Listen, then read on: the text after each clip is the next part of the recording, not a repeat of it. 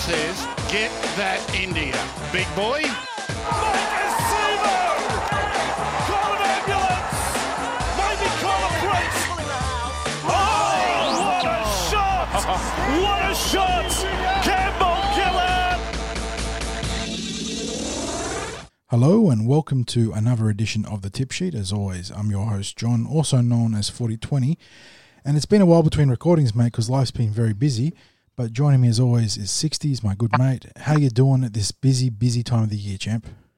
Mate, it has been a busy time of the year. There's a few things to catch up on in this podcast. But, looking forward to the break. And, of course, we go into the break with some terrific news out of the Eels, and we'll be talking about that in a moment. Yes, plenty to talk to. But for the meantime, let's go to... As you decide, I've described so succinctly, mate, what the people want. It's that time of year where you usually ask St. Nick who's been naughty or nice. But thankfully, when it comes to St. Joey, you all know we've all been naughty. We can just talk about football like the cheeky little boys we are. So at this point, we'll welcome the legend that is Joey Grimer back onto the tip sheet. Joey, mate, always a pleasure. How you doing? G'day, guys. Hectic time of year, mate. Oh, mate. G'day, guys. Great to be back with you, you both and your listeners. Getting ready for Christmas, ready to see the Jolly Man. And, I can't wait for Christmas to come so we can have some downtime because it's been a pretty horrific 4 or 5 weeks, man. Yeah, and we're going to get right into that, mate, because this is the sort of space that you don't see because we're mostly focused on the NRL as rugby league fans, but the junior pathways teams are a month into their preseason. It's like you said, it's absolutely hectic, absolute chaos. But in terms of that chaos, are you happy with how all the boys and girls are progressing in the juniors? Yeah, certainly am, Jono. It's with my role as Pathways coaching director. This is my end of my 3rd year, going into my 4th year. This has been the probably the best transition into our Pathways programs.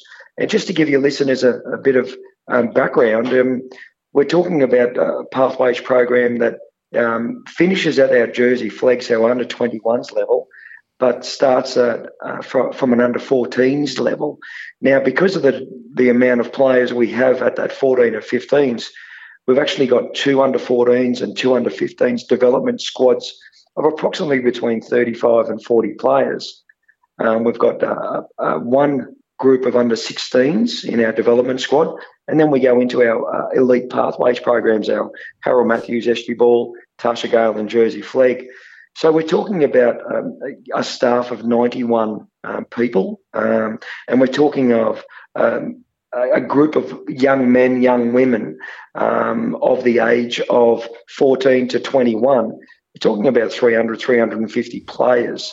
And to have that transition over 3 different locations, that being Cabramatta Oval, Parramatta Marist at Westmead and Kellyville Park, you can certainly stretch your logistics and your patience because of the limited resources, that is balls, tackling pads, water containers, ice drums, those things, because who knows that on a Saturday, for example, we would have our Tasha Gale girls training at Kellyville Park, our under-14s and under-15s North squads training at another field at Kellyville Park.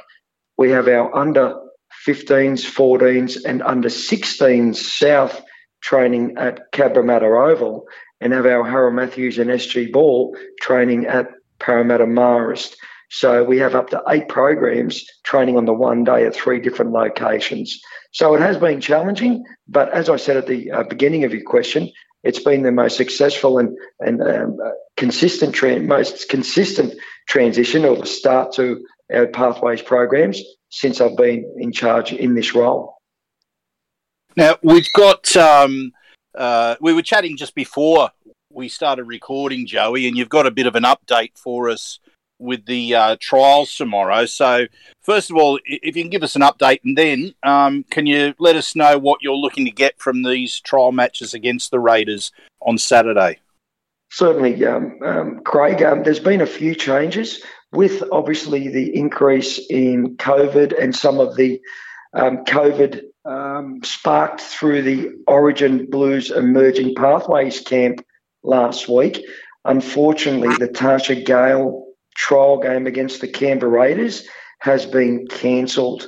There was a number of girls or young ladies or women that attended the Blues or the Emerging Blues Pathways program from the Tasha Gale and NRLW squads. So the New South Wales Rugby League have suggested that it's probably too risky to run all or any Tasha Gale trials.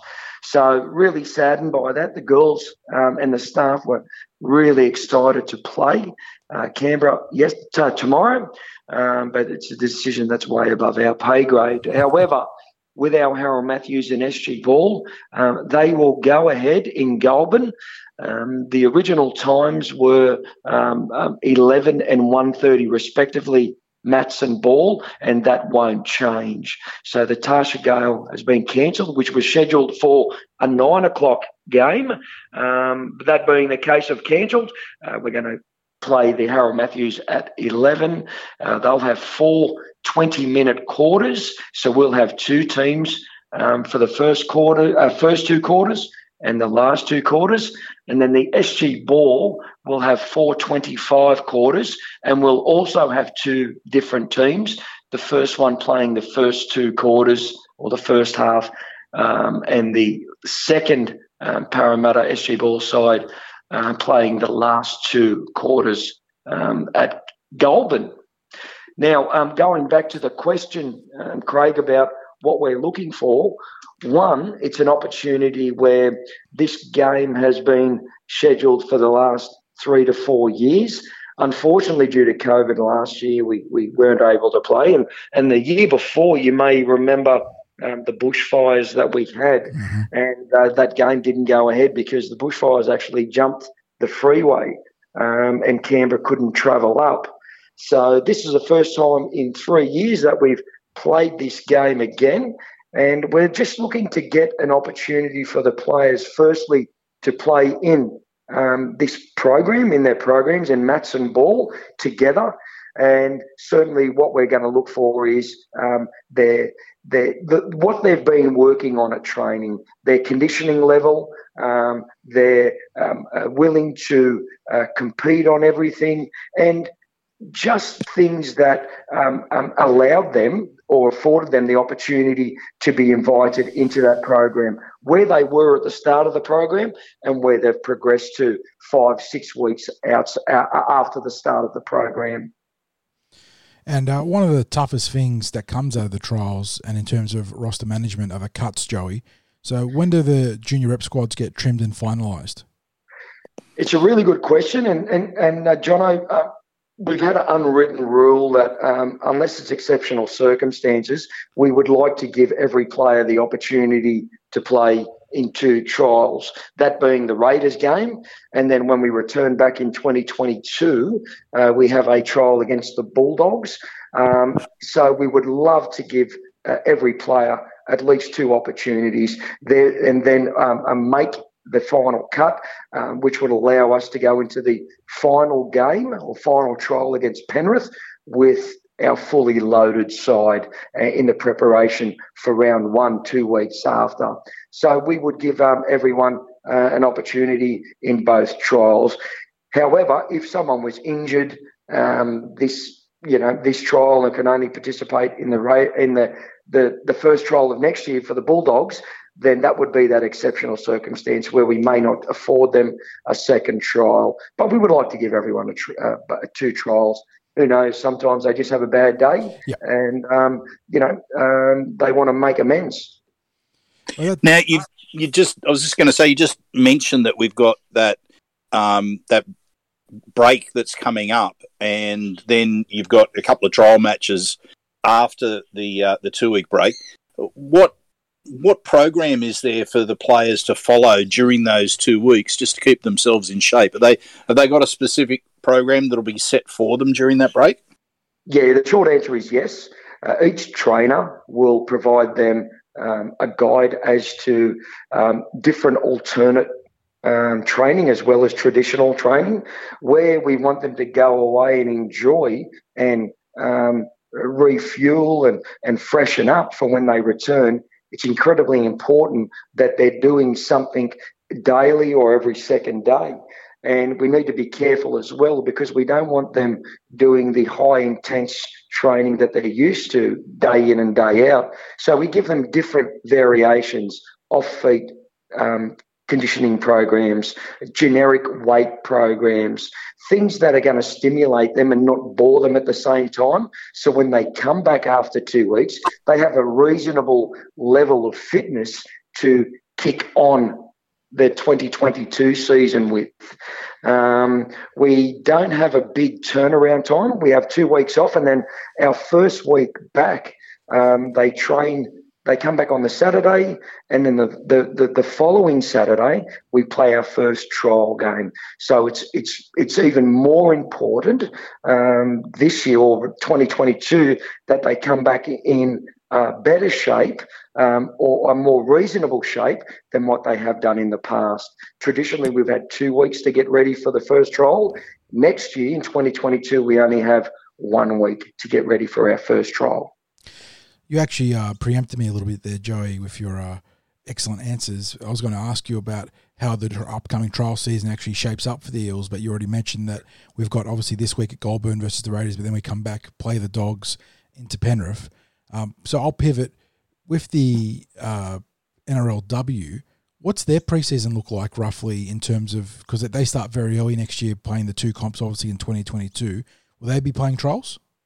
Yeah, I imagine they would be, and not knowing their actual schedule. And I'm sure Andy Patmore, head of female performance and general manager of Female Pathways, would have organised or arranged some sort of scheduling of opposed and trials. Mm-hmm. They will start to ramp up.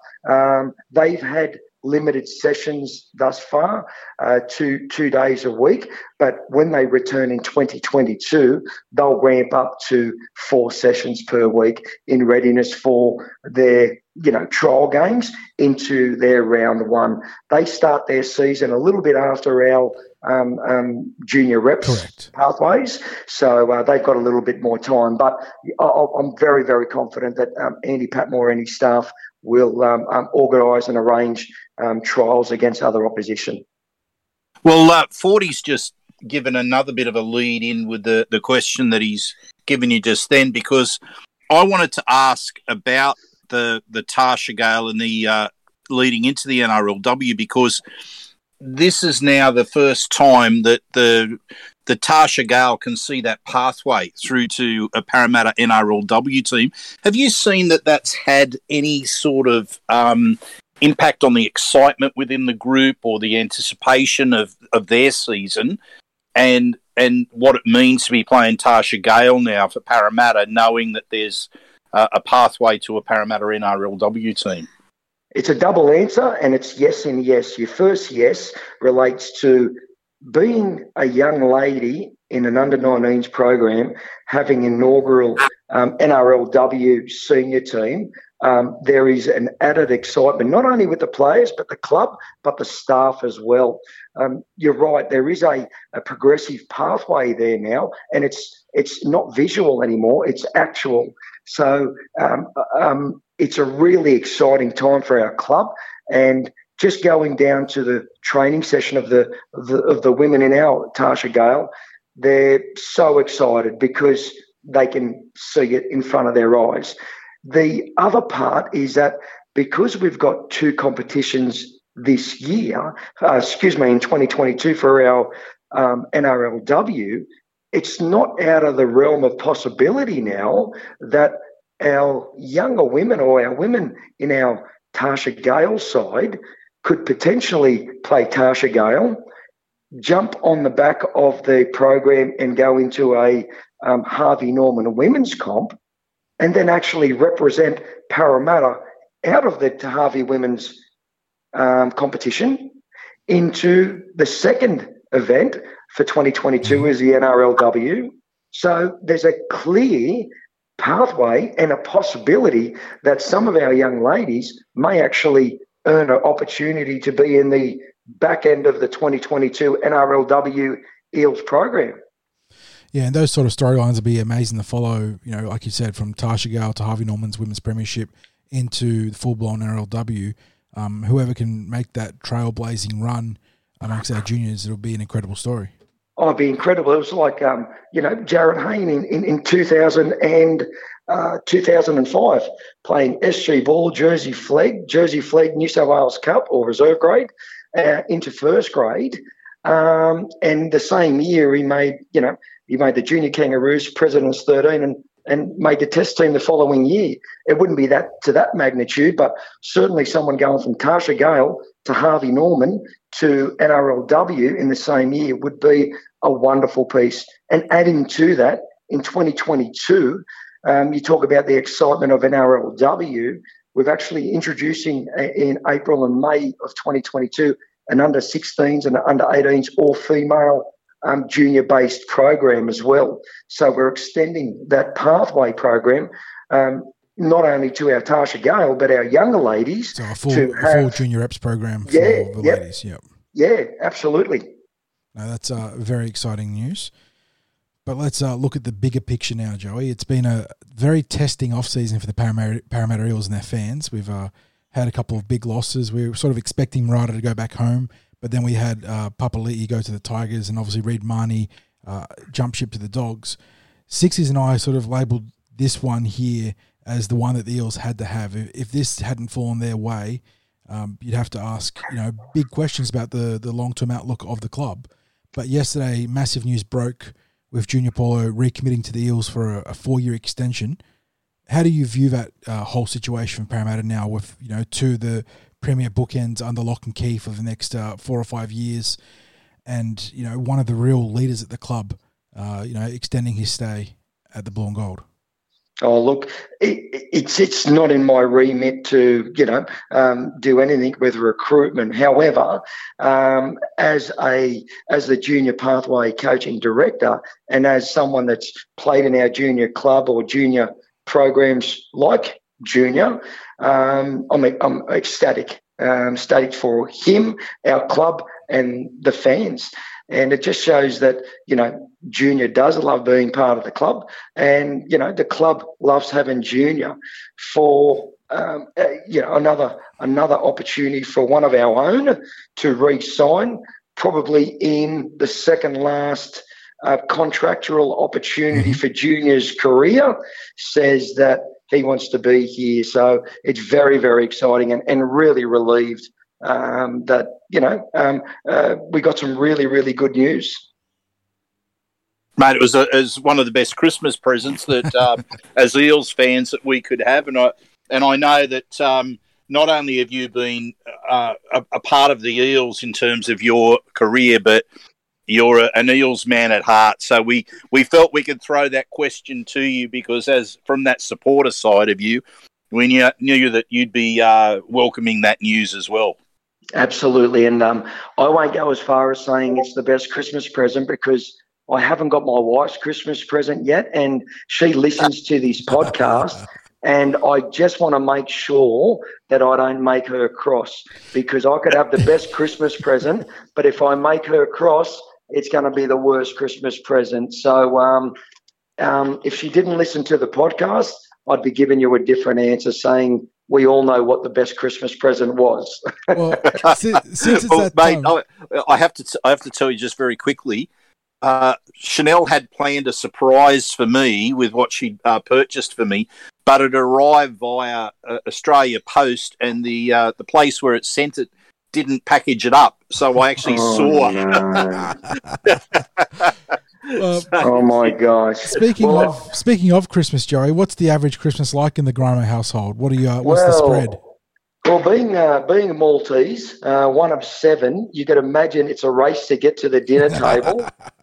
Because us Maltese, we love a feed, that's only one of 7 siblings, and then you add the aunties and uncles. It's like there's more people at our Christmas gathering than there is at Combank Stadium on a Saturday afternoon. You got any staple meals for Christmas? Yes, pasta, more pasta, and a lamb roast. Sorry, a ham roast. Pork, Sorry, is there any chance of pasta, did you say? Yeah, that for entree, main meal, and dessert. 60s. Oh, mate. Well, look, I know that you're going to be spoilt because we have had the pleasure of having a feed up at your place. Yes. And we were well looked after, so I can assure the listeners that it's going to be a well-fed Grimer family. Yeah, yes. We're gonna. The motto is at our house: if you don't leave the house and you're 3.5 kilos, you're not heavier by 3.5 kilos, you can't leave. Yeah, exactly. Exactly.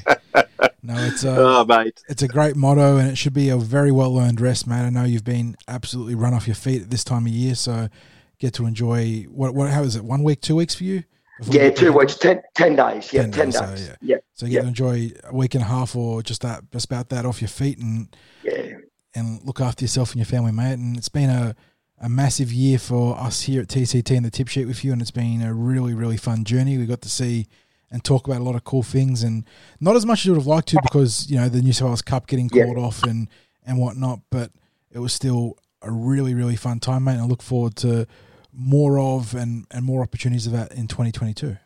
Yeah, thanks, guys. And as I always say, you probably don't realise how much your podcast and your love for Parramatta is enjoyed by not only your listeners but certainly our players and staff. You give them the notable recognition that they deserve, because who knows, at the end of the day they're all voluntary, they're all doing it at their own time, they've all got their own challenges, financial, family, work, but they still turn up to training and they still turn up to game day to assist those young men and women. And without your uplist in their profile, but probably it's just the right thing, and I really appreciate what you guys do behind the scenes, the energy and effort you put in. And from my family to your family and your listeners, may we have a super, super Christmas, and let's have a cracking 2022. That's it, mate. And it's just as well we do those decent things on this side, because Sixers and I are always on the naughty list for St. Nick for other reasons. So got to balance it out somehow. Merry Christmas, that'll be another episode. Merry Christmas, Joey. Thank you so much, mate. Merry Christmas, mate. See you guys. See ya. So thanks to Joey again for coming on the show all year. Legend of a guest. But, mate, we got plenty to catch up on. Like we said at the start of the show, it's been a little bit of time between recordings due to various reasons. So there's been just a little bit of stuff happening in the world of football while I've been away and while you've been looking after yourself. So let's dive right into it, mate. We mentioned it with Joey. Massive news yesterday. It was teased on social medias and then quickly confirmed by the club. Junior Paulo re-upping for a further 4 years on his current contract, which means he'll be an Eel until the end of 2026, which means it's 5 more playing seasons worth of time. He'll be 32 at the end of the new deal. So sort of like Joey intimated, he's probably his second last contract in NRL. He's in his prime. And I wrote about this. I said he's a bit of a unicorn when it comes to prop forwards.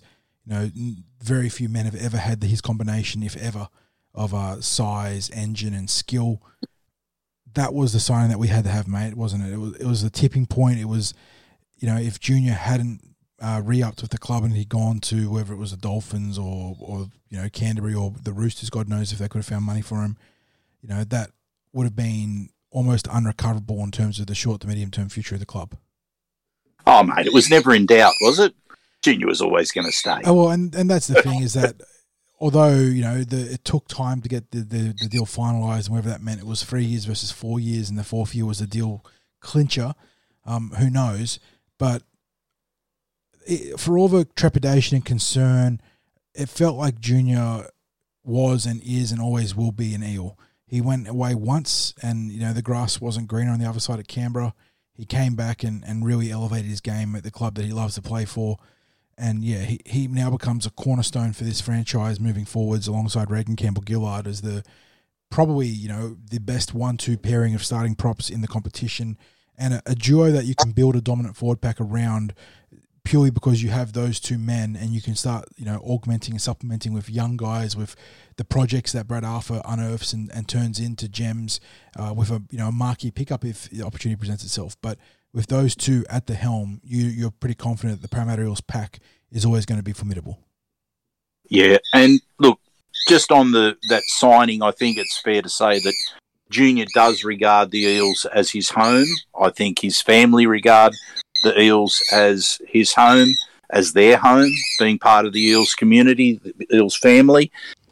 With regard to being that foundation of the Eels team going forward, I think that's a fair call, because what we have at the moment is we've got a team that for 2022 is arguably stronger than it was in 2021. And then you've really got that foundation of, a strong team in 2023. And maybe it's now just tweaking that roster for 2023. Mm-hmm. And there's 12 months that they're able to do that. The club themselves have made no secret about the fact that their goal is to stay up competing for a top 4 spot every year. And because of that shapes the way they approach contracts and the size of contracts or the lengths of contracts offered. It's a real balancing act, isn't it? Putting together the squad. The win forever mentality that you need to have is, it's easy to make it your mission statement. It is difficult to enact it. And I think the club has done a good job here of sort of counterbalancing from a big blow they suffered elsewhere and getting Junior done. Because if Junior was lost, there was an element of all or nothing for 2022. But yep. They stuck true to that mission statement. They made it work. And like you said, now they're in a sort of situation where they can continue to win and continue to build on that winning.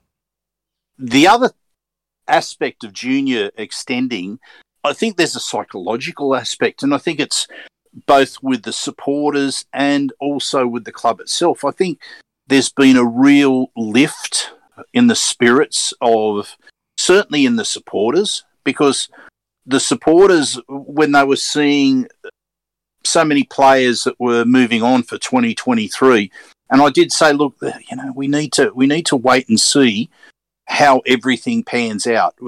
Make your judgment on the roster when the roster is finalised. But obviously people are looking to see that there's going to be significant players who are off contract that are retained, and that's what Junior's extension has been able to provide for people, just that reassurance that important players are going to stay at the club. And I got that sense in the responses on social media that, and from what people have been saying to me in person, that they really see that future that's continues to be bright, whereas I think there was the emotional impact of losing some players and losing some favourite players that did affect people. And I think it's also going to provide a fillip for the other players as well, not only for 2023, but I think going into next year, there were certainly plenty of players who were putting it on their social media, Junior's contract extension. So I think it showed how important it is to them as well. Yeah, and you made mention of the loss of certain players, and speaking to Joey, obviously we recounted who we'd lost, and I forgot to mention Ray Stone too, who that was one of the ones where I'm upset that we lost Ray, not because to begrudge him his opportunity. I'm super stoked about that, but the fact that he's going to the Dolphins as the second ever player on a 2-year deal, that is a testament to how hard he's worked. So well done to Stoney there, and I hope he kills it up there at, I suppose Redcliffe, but they're not the Redcliffe Dolphins, they're the Dolphins. But can I just say as well that Ray has obviously been in negotiations with them during the start of the pre-season for Parramatta. He's been absolutely busting the gut there at training. So any thought that he's looking down the track at the Dolphins contract, he's not planning to aim up as and really push for a first grade berth for the Eels next season. That he is, He is, and in fact, I can't see anything other than all those players that are going to be departing. They will be busting the gut in 2022, just based on what I'm watching at training.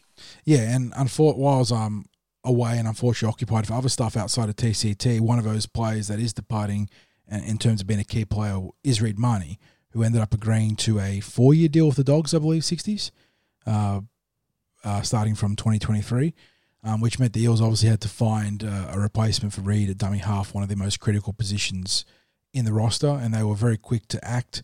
And it was a double announcement, actually. They dropped the signing of Josh Hodgson for 2 years, I believe, alongside Bailey Simonson. So they raided the Canberra Raiders. They pillaged the pillaging team, the Raiders, for 2 players there. So Simonson joining the club for a 3-year tenure, and Hodgson coming in 2023 for 2 years, but Simonson obviously joining the club immediately, which we'll talk about shortly in the training reports. What do we make of this? Josh Hodgson, he's struggled a little bit with injury in recent seasons, but he brings a lot of veteran savvy and nous to the lineup. And you look at the hooker or dummy half sort of market, and obviously it would have been ideal to keep Reed, but in terms of the genuine triple threat dummy halves out there, Hodgson is one of the few that can do the run, kick, pass triumvirate of playmaking. Yeah, it's interesting that we've got a player who, look, I must admit, I was going on, my first thoughts were his age, form at Canberra. That's a completely reasonable concern to have with Josh Hodgson. But then if you put it into context, how many Raiders players had an outstanding season last year? I'm struggling to think of too many that had an outstanding season last year. They really, the noise that was coming out of the Raiders was of a club that had a number of players that weren't performing, or whether it be for their own form, whether it be that it was an issue around the coach or the environment, whatever the case may be. A lot of players were down on their personal best, including Hodgson. And I'm just wondering, is it fair? Like, I think it's reasonable that you do judge a player on their most recent form, but I think maybe this is also a case of putting it into context. We only have to think back to Parramatta's own 2018, and it was pretty hard to find any player that was in any sort of form in 2018, and then there were some changes, of course, to Parramatta in 2019, but there were players in that group who completely turned around their form. Michael Jennings comes to mind as one of those players, but there were so many other players that. Mitchell Moses went from being potentially on the out at the club to playing State of Origin football. So yes, absolutely, and he was one that was rumoured, whether it was going to be he or Corey Norman, that was by the way out of the club. His retirement in the NRL. So yes. Yeah, so we do wish Corey all the best in his retirement. Segue, 100%. One of the big characters of the modern game. But back to Josh Hodgson's 60s, and like I said, I think it is fair to be concerned because this isn't a signing that comes without caveats. He's going to be an elder statesman of the game when he joins us, but we are in a time where players are playing so much later into their careers than ever due to the benefits of sports science and nutrition and everything else that goes into being a professional athlete. And I was thinking on this, and I suppose in an ideal world, you obviously keep Reed Marnie and you keep that 1, 6, 7, 9 combination all together and they go out and win a premiership. But in terms of a bridge option where it's a guy that can come in and keep you competitive, hit the ground running, and also help mentor the next generation, Hodgson can be that guy. He can also add a little bit of that veteran savvy to the playmaking spine, which admittedly was kind of young still. Guffo and Moses are starting to enter their primes, but they probably don't have all the veteran tricks that Hodgson can bring to the table. We know that he's an excellent exponent of the one-on-one strip, for example, those little things, and just the ability to exploit opposition markers and the gamesmanship that comes from being a veteran dummy half. So there's that aspect of it too, and that probably helps sway it. But I think the other thing too is that he also just knows how to be a damaging playmaker, and the idea will be him balancing that with Mitchell Moses and not overplaying his hand. But I am curious to see what he can do for us. And would it be fair to say, again, trying to look for some context, that Hodgson was asked to do a lot more than what that dummy half role should be down at the Raiders? We talked about keeping that Parramatta Eels spine together, and for good reason, because they have a pretty harmonious relationship. At Canberra, it's completely different. Their whole balance in the 1-6-7-9 is out of whack. They didn't have a proper halfback for strong, like long stretches of time. Once George Williams, not the cricketer, the footballer, went back to England. And as much as Whiten can be a phenomenal player on his day, he's very streaky and he is as far from a organising or controlling half as you're going to get. On top of that, you had CNK out for a good chunk of the season, and even then, he plays a lot like Gutho in that he's a great finishing fullback for the playmaking, but he's not a primary playmaker, even less so than Gutho, who's actually pretty reasonable in that regard, but CNK is not a playmaking fullback as a primary option. So Josh Hodgson was left to shoulder a lot of issues in the playmaking, just in that sense, in the playmaking sense. And like you said, 60s, a lot of the noise, a lot of the sort of whispers coming out of Canberra last year, and you could see it reflected in their play. It wasn't a happy playing group, and that we know deeply well from 2018 how that can impact your season. Yeah, so I think after reflecting on how Hodgson was, the position that he was placed in the Raiders in the last year and a half, and then thinking back on what he does deliver in his usual form, in his best form, I'm thinking it is a very good pickup, not just for what he'll bring himself out on the field, but what he will add to any up-and-coming dummy halves in the club. And as you say, really acting as a bridge between what is the now and then what is coming through at the club. The important part of being that bridge is that it's not compromising your win-now opportunities. He'll come in and help you push for a premiership, but he also won't, long-term railroad or block a young dummy half out of an opportunity to be our long-term number 9. So he'll come in, he'll play, I assume, in a platoon or a rotation at dummy half. He's playing 50, 60 minutes with a number 14 who hopefully will emerge this year or next year. And then he teaches the next generation. And I think the equivalent sort of player I think of when I think of the Hodgson signing in modern history would be Michael Ennis, when he went from the Dogs to Cronulla as an elder statesman at dummy half.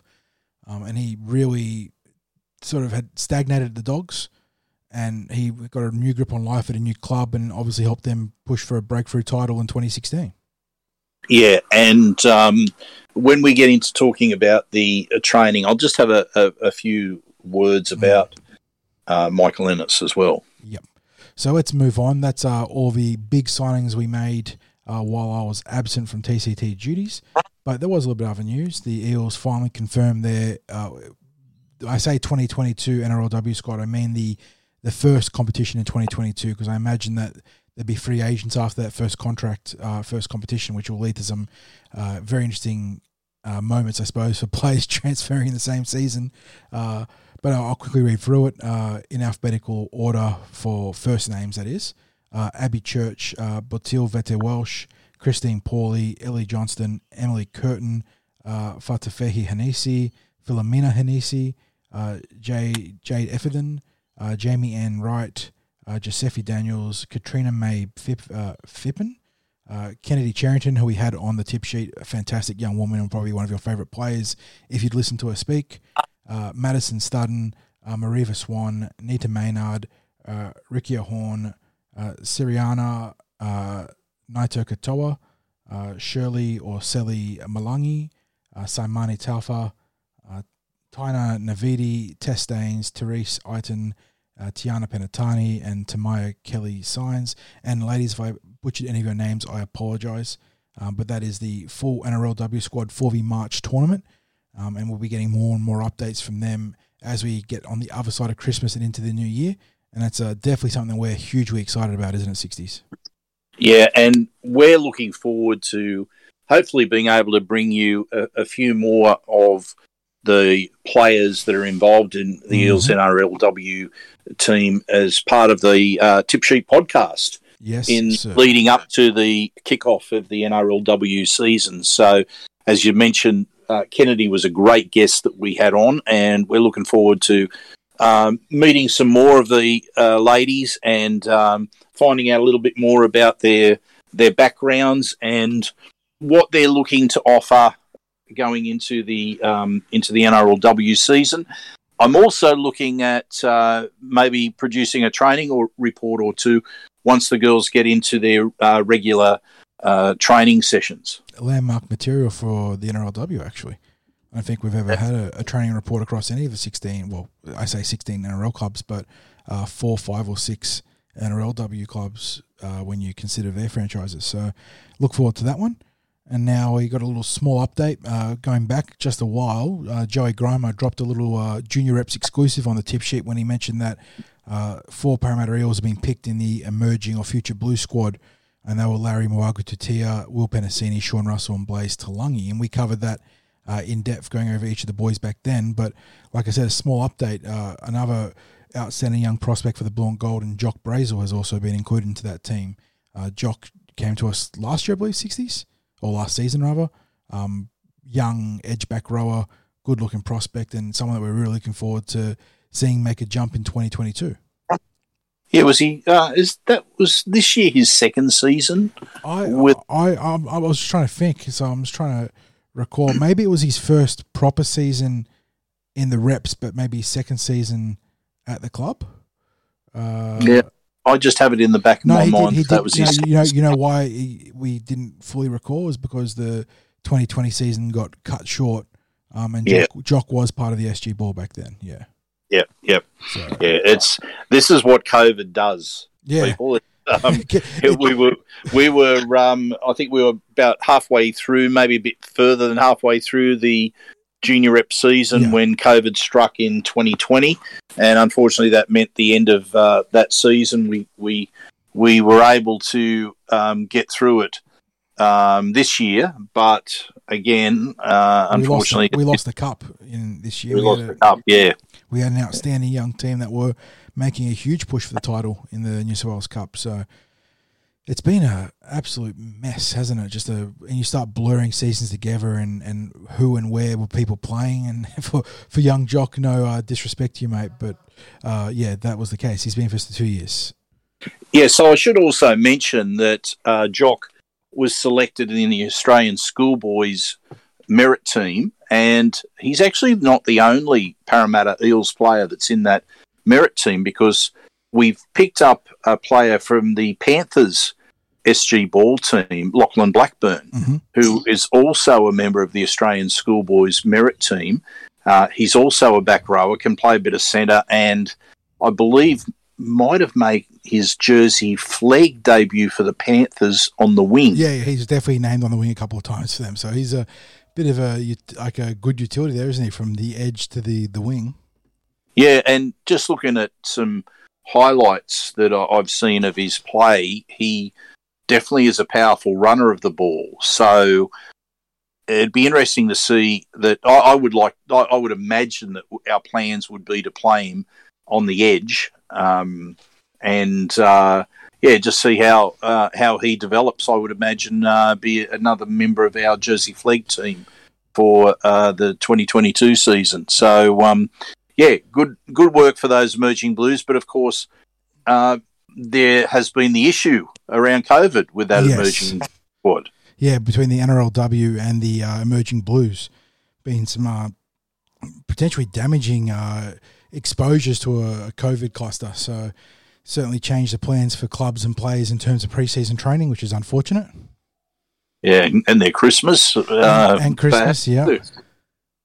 So, they'd be those fellas who would have been part of the Eels preseason from NRL down to Jersey Flag, now training on their own for the last part of this pre-Christmas training period. Mm-hmm. Yeah, and so once they reconvene post-New Year, obviously they should be outside of the sort of the time lockdown that they've got for exposure, so can get back on track there. So Speaking of training, and just before we go on too, it's probably something that we as fans might, start to see or have something that we need to be informed about, or have a bit of a discussion about, because the COVID scenario where we don't have bubbles for players, and there's unlikely to be any future lockdowns with citizens, that what happens with these competitions, with matches, there's teams overseas have had games that have had to be called off where a particular team hasn't had enough players to take the field. Competitions are going on. They're not putting things on hiatus anymore. So interesting times ahead, mate. Yes, sir. And speaking of training, mate, you've been out there in the pre-season covering Parramatta Eels training work in said pre-season. A lot to talk about. There's been plenty of training reports. Let's start with some of the new faces there. Who you got coming on board for us? Okay, well, we've just had Bailey Simonson join the team this week at training, and I don't know that there's been too many better debut weeks at training. Maybe I might go back to Ice last year, and even Bryce Cartwright, who were impressive from the start. Bailey Simonson's certainly been one of the most impressive backs to have their first week of pre-season after joining the club. So a lot to like about what he looks like providing. He's fast, he's elusive, he's got a good fend, he's arrived fit. I'm expecting big things from Bailey Simonson in 2022, and of course he's got that capacity to play a number of positions. I'm expecting him to play on the wing, probably outside of Will Penasini. That, of course, that still remains to be seen. We've got plenty of pre-season yet for that to be settled in. But, he does have that capacity to cover centre, wing, fullback. If you've got that level of versatility, then you're probably less impacted by the short-term injuries that might be there in the club. So he's been quite impressive since he's joined the Eels. I am, speaking of Bailey, I am very curious to see who is the number 2 fullback on the depth charts, because it'd be between him, maybe Sean Russell, because Will Smith's no longer with the club. That sort of adds a little bit of versatility, important versatility there. At training, Hayes Perham's been playing. Hayes too, who returns to the Eels after joining us mid-season in 2021. He had a couple of good moments today. People have to read my training report, but exclusively on the he will get a mention in today's training report. He had a couple of good moments. So Hayes shocked me because he was a tidy player for us in 2021, but you see him on the field and he looks so slight. And then I saw him in pre-season. He is an absolute rig. He is an absolute unit. He's cut like from granite or onyx or something like that. Just absolutely in top shape. So looking forward to what he can do. It's worth mentioning that, alongside Rue McGregor and whatnot, he's one of the players that, despite playing for us in 2021, didn't actually partake in a pre-season. And we know that the standards of the pre-season are pretty high at the club. And hopefully it can help elevate the players that got to play for us but didn't get to train with us. The standards are very high. There are funny moments. I mean, we might have a bit of a giggle ourselves watching it when players don't quite do exactly what they're supposed to do, and they're asked to have a do-over. And there was a few of those today. And I'm not sure whether the coaches were angry or delighting in making the squad do things for multiple times that they weren't doing properly. So it is high. There are high standards that are set there in pre-season, and really a good pre-season sets up what's going to come ahead.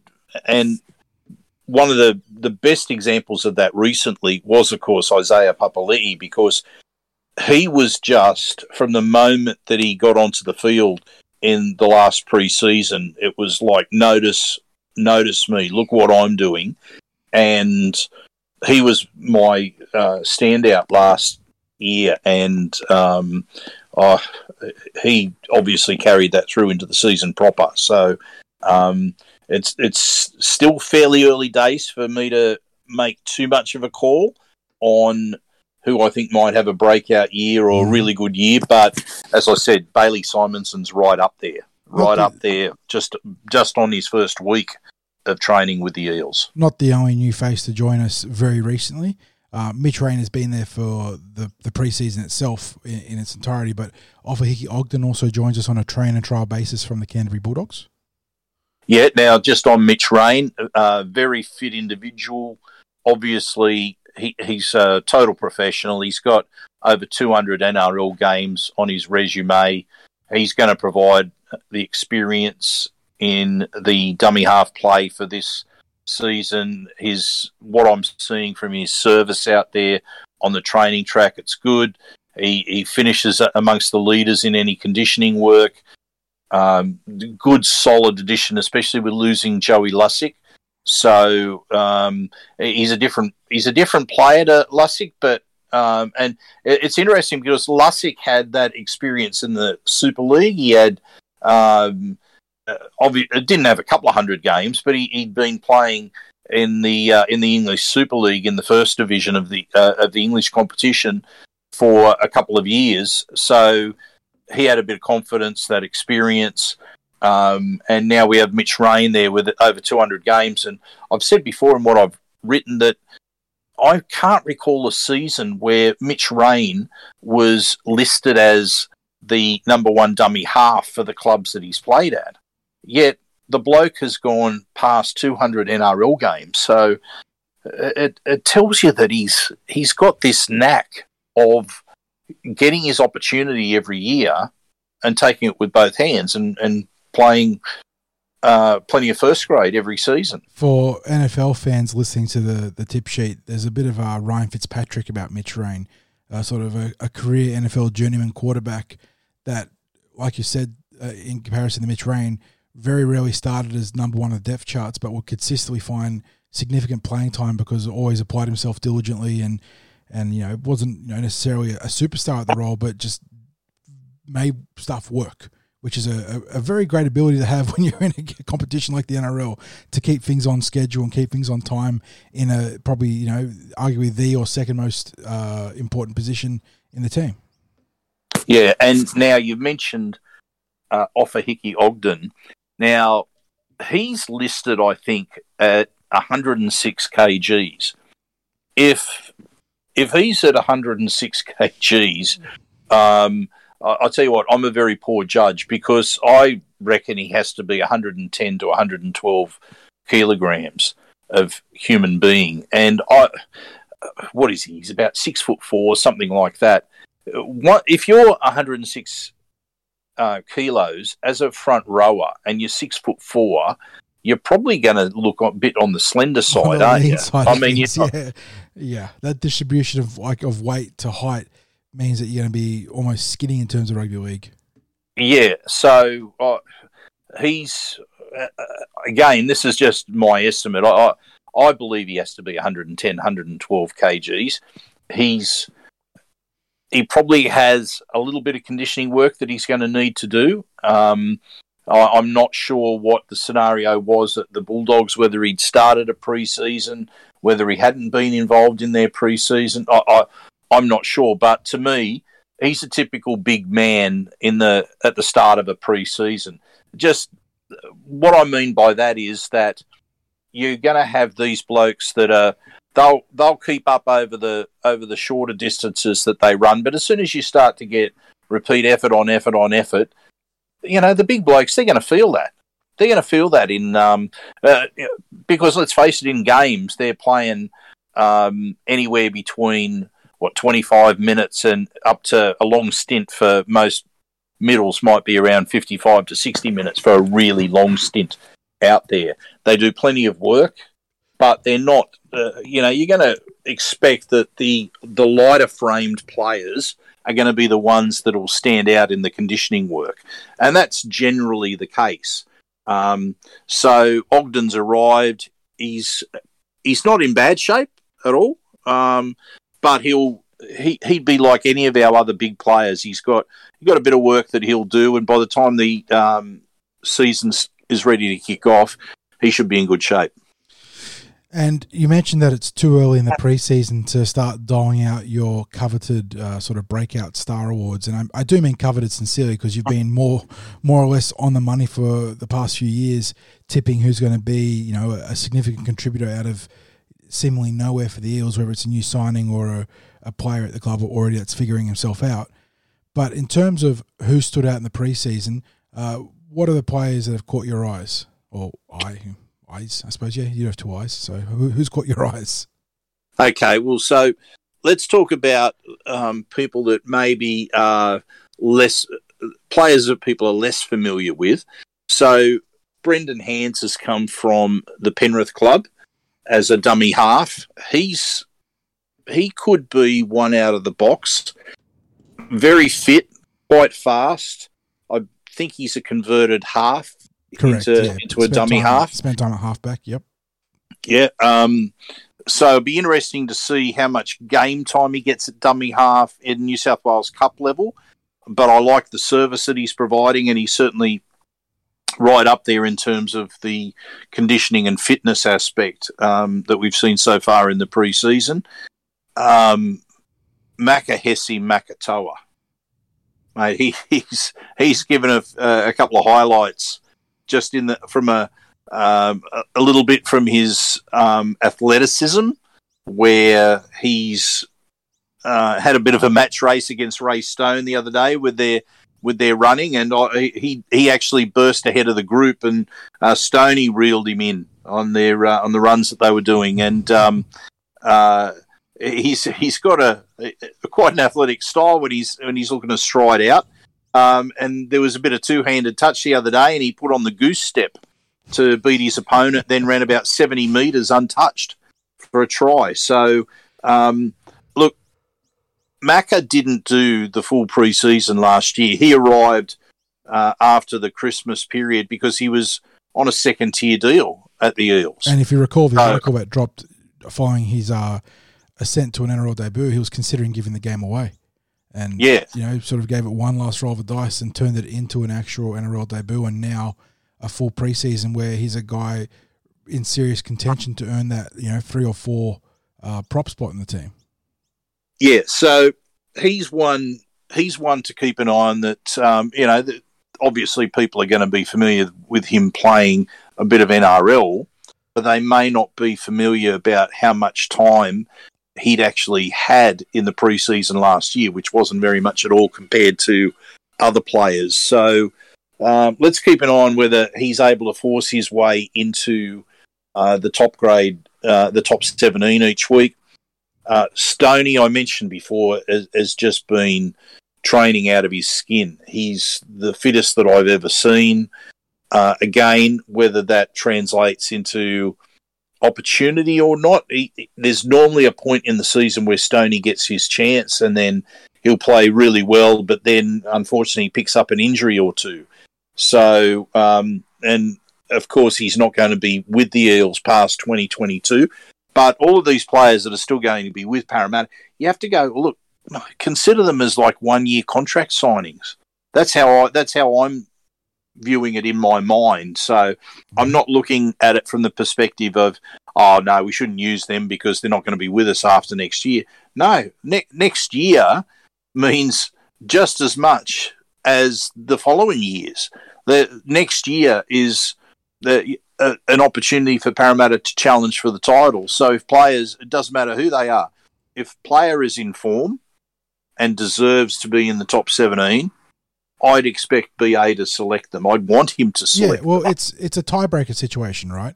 If there are two players in contention for a spot of equal talent or equal output for the team, then maybe you can prioritise the one that's contracted past 2022 in order to get the best of both worlds in terms of short-term gain towards a premiership next year and also long-term development. In that situation, you could justify it. But like you said, 60s, in that vacuum, if player A, who is leaving the club at the end of 2022, is obviously a better fit for the bench or for a spot in 2022 to win the title, you pick player A.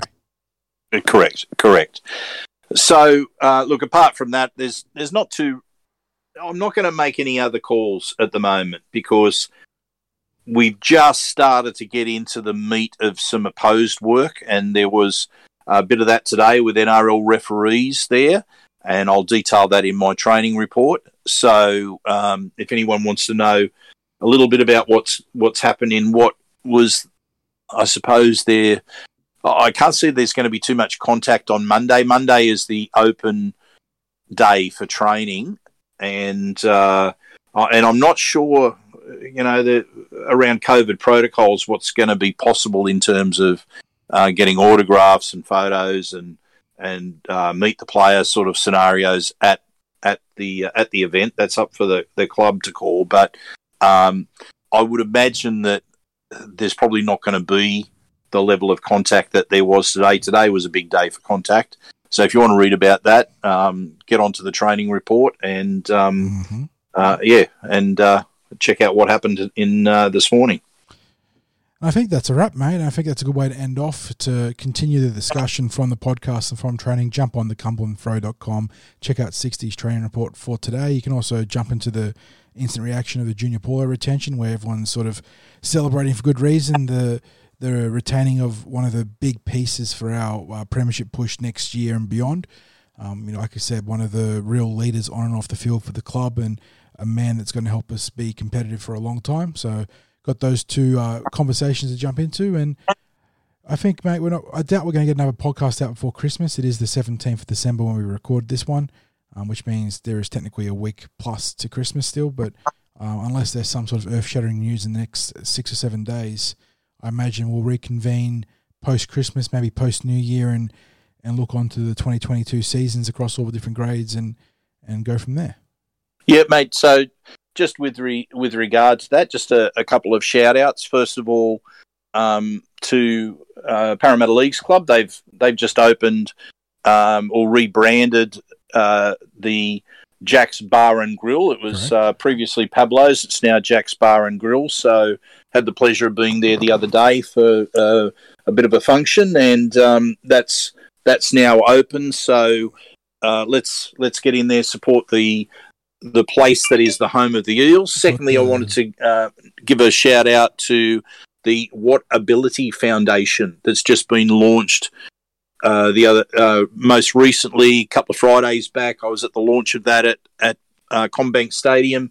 Steve Dresler, former Eel, kicking plenty of goals there. If you want to get involved with donating experiences for people with a disability or people that don't have access to some of the experiences that many of us take for granted. And it might be something as simple as going to a sporting event. It could be something as simple as going to the zoo.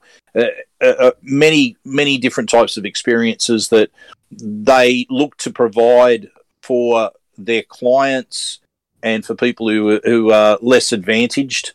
And if you want to get involved with that, it's www.whatabilityfoundation.org.au. So you can make a donation that will help towards giving people experiences. And just head there if you want to know a little bit more about it before you make any donation. Of course, that's always highly recommended. Yeah. But Stevie Dresler kicking plenty of goals with that, and the What Ability and which obviously came from the Giant Steps School, his time there. It's got a special place in our hearts, mate. And it's good to see them continuing to make our community a better place. So Merry Christmas to them as well, and congratulations to them, and Merry Christmas to all of our listeners on the podcast, and to you, mate. I hope it's a very good Christmas for you. Yeah, likewise, mate. I hope you and yours have a fantastic little holiday. Same to all our listeners and readers. Very proud of the TCT community in its entirety. We've got a fantastic bunch of fans of not just the Eels but rugby league take part, in our little sphere of influence, and wouldn't have it any other way. It's been a fantastic ride in 2021, and can only be better in 2022, I dare say. Absolutely, mate. Absolutely, and thank you to everyone who's been a guest, and to all the people who get in touch with us and say plenty of kind words about what we try to provide. It's much appreciated. And to everyone that is listening or reading, have a Merry Christmas, have a Happy New Year, eat plenty, drink more, have a good time, and hopefully you get a few good prezzies too. Yeah, sounds good, mate. Catch you guys soon.